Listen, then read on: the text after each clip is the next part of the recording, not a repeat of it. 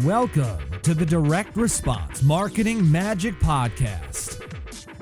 Seth Green is a 5-time best-selling author, speaker, and nationally recognized direct response marketing expert who is CEO of one of the fastest-growing direct response marketing firms in the country.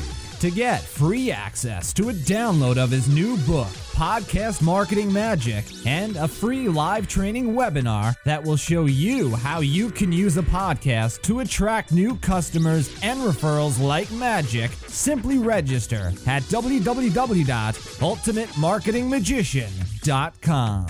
On the podcast, Seth brings together some of the most cutting-edge thought leaders in the world to share with you how they grow their businesses and how you can too. And now, here's your host, Seth Green.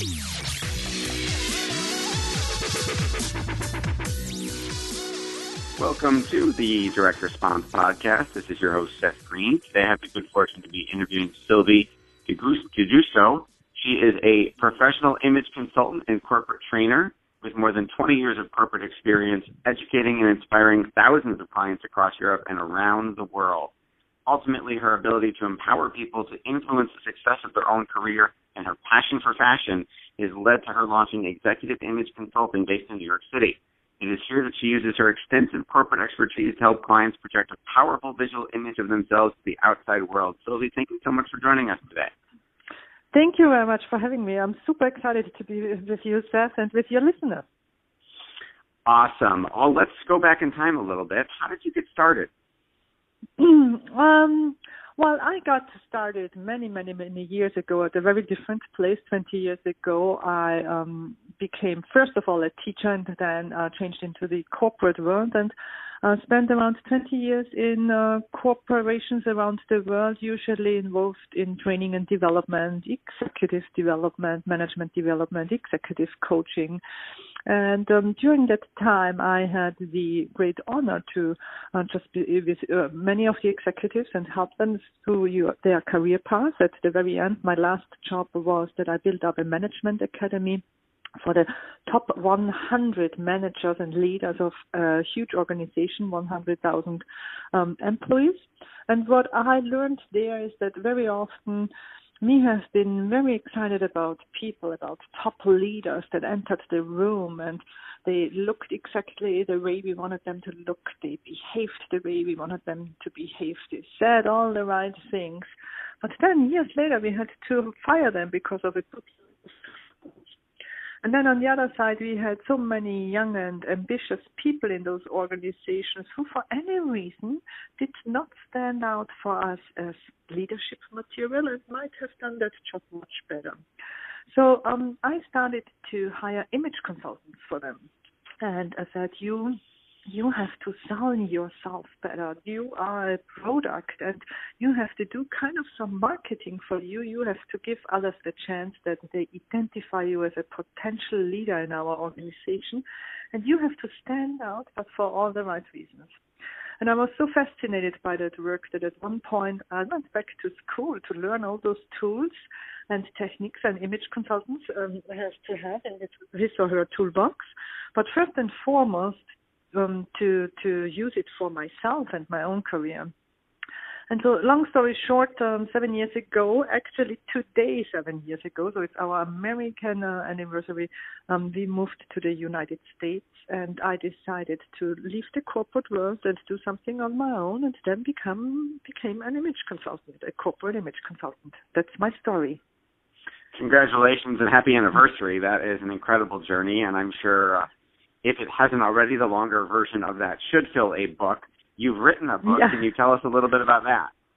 Yes, I've written The Image of Leadership, how leaders package themselves to stand out for all the right reasons. And what I do in that book, I describe the impact of first impressions and the impact it has on your career or on the sales cycle or however people judge you and what exactly happens when they see you and what decisions they make and why it is so difficult to change those first impressions, and that you have 4 elements to do that. The first is your A for appearance. then the B for behavior, the C for communication, and the D for digital footprint. And that's why I call them the ABCDs of a professional image. That is absolutely great and very, very helpful. What do you wish you knew when you started that you know now? Oh, I wish I knew how hard it actually is. I wish I knew how much. I'm a professional speaker and I work one-on-one with my clients. And if there is something I love most, then it's being on stage and speaking and sharing my message and helping people through that transformation. But as a business owner, I absolutely underestimated at the very beginning how much work it actually is to get there, right? So if I speak 1 day per week, trust me, I work 4 days per week just to get there, which means I am my own CFO, I am my own CMO, I am my own CEO. I do everything from answering my emails to doing my taxes to making very important strategic decisions. Of course, you can always delegate things, no questions, and there might also be a high chance that I'm just not good in delegating, but I was just overwhelmed just to what you have to do. So, for example, I'm very active on social media, and very often people ask me, wow, how did you get all those followers on Twitter? And I said, well, I'm on Twitter all day long, right? I tweet and I do and I communicate. And those are just so many things you have to do around the actual purpose or main thing of your business, which is in my case, speaking. Does it make sense? That makes total sense. Mm-hmm. What are some of the biggest mistakes you see executives making with their image? Well, the biggest mistake or the advice I always share with them is avoid distraction for any price. You as an executive, you want to be known for your skills, you want to be known for your knowledge, you want to be known for your expertise, you want to be known for the added value you bring to the table, but you don't want to be known for your clothing, right? You don't want to be known for some kind of tick you have in your behavior. You don't want to be known for that weird Pinterest board you collect on the internet or a Facebook profile or whatever. So I really, really encourage everybody, executives and business owners, avoid distraction for any price. Give others the chance to focus on your excellence and not, for example, on something that you have been wearing. If people remember you for a piece of clothing, something you have been wearing, you did something wrong. Absolutely. What are you finding with, there's been a trend in the workplace for a number of years, started with Casual Friday, then became Business Casual. What are you finding is, how is that affecting executives and companies? Yeah, Casual Friday is probably the biggest enemy of organizations because there are two challenges. First of all, if I work for corporate clients, many of them have a dress code policy. But if I look into those dress code policies, they always describe what the organization understands in terms of professional dressing. Never do they describe, though, what their understanding is about casual dressing. So people don't have rules and people don't have guidelines and they have no idea what the company really requires or what they mean casual looks like, right? And the second challenge is that many people therefore think casual things I don't have to care. And it doesn't mean that. It's the opposite. And what happens is, for that reason, they go into their wardrobes and then they pick out some piece like a pair of denim, and then they try to dress it up. They try to add pieces that make that pair of denim or whatever it is work for the workday, right, for the office. And I tell them, do the opposite. Choose your piece that represents you in a very professional way and just skip elements. Skip the tie or skip the jacket or skip the Oxford shoes and wear them with more casual shoes. But start from the top and skip elements and don't start from the bottom and try to somehow make it work. That's great advice, and I know you've had incredible results with a number of the amazing clients you've had the good fortune to work with. Can you share some case studies with us? Well, so very often I get asked about let's just say, celebrities I worked with. But to be very honest with you, my personal celebrities are those people who are individuals and go through an incredible transformation with me and who allow me to be part of it. I just worked with a woman out of Florida, and she has been at home for the last 15 years. So she left her corporate job 15 years, first because she had to take care of her sick father until he unfortunately died. And when he died, her husband became sick. So she took care of others all the time until she was finally ready to go back into corporate, and then figured out that whenever she applies for jobs, there are all those young and ambitious people, and she just felt left out and hired me, and it was just an amazing transformation we went through. And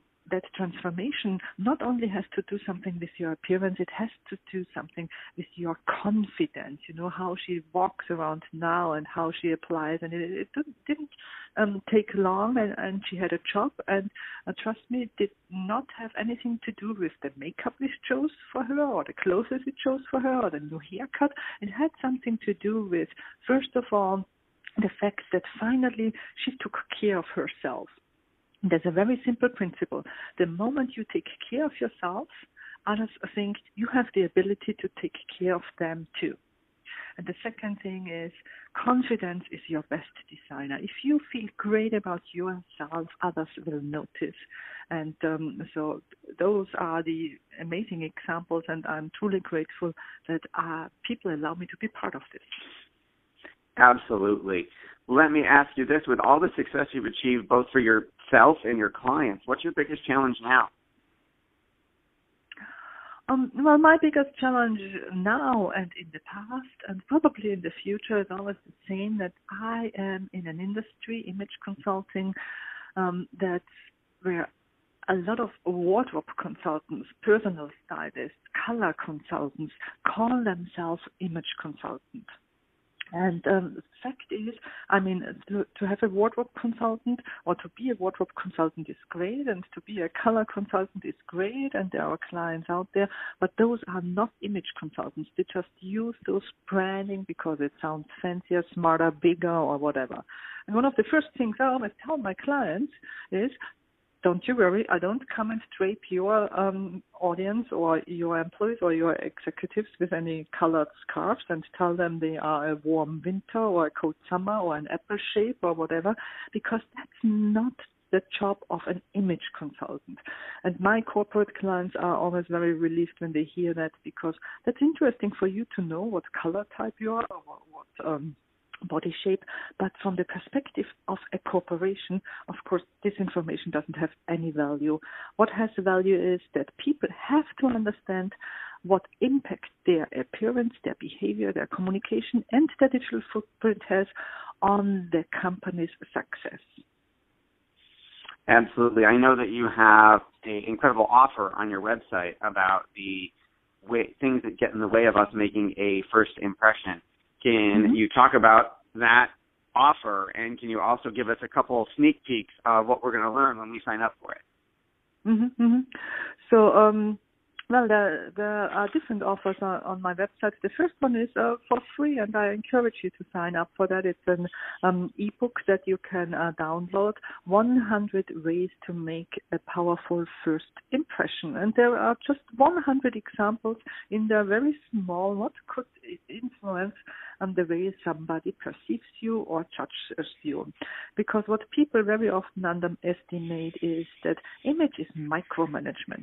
You can have a head-to-toe great look with an expensive suit, but if you have dirty shoes or a bad breath or an old wallet or whatever. You can ruin that impression very, very fast. And unfortunately, what we always do is people see things and notice things that are not right. We never notice the things that are right. We always notice the things that are wrong, right?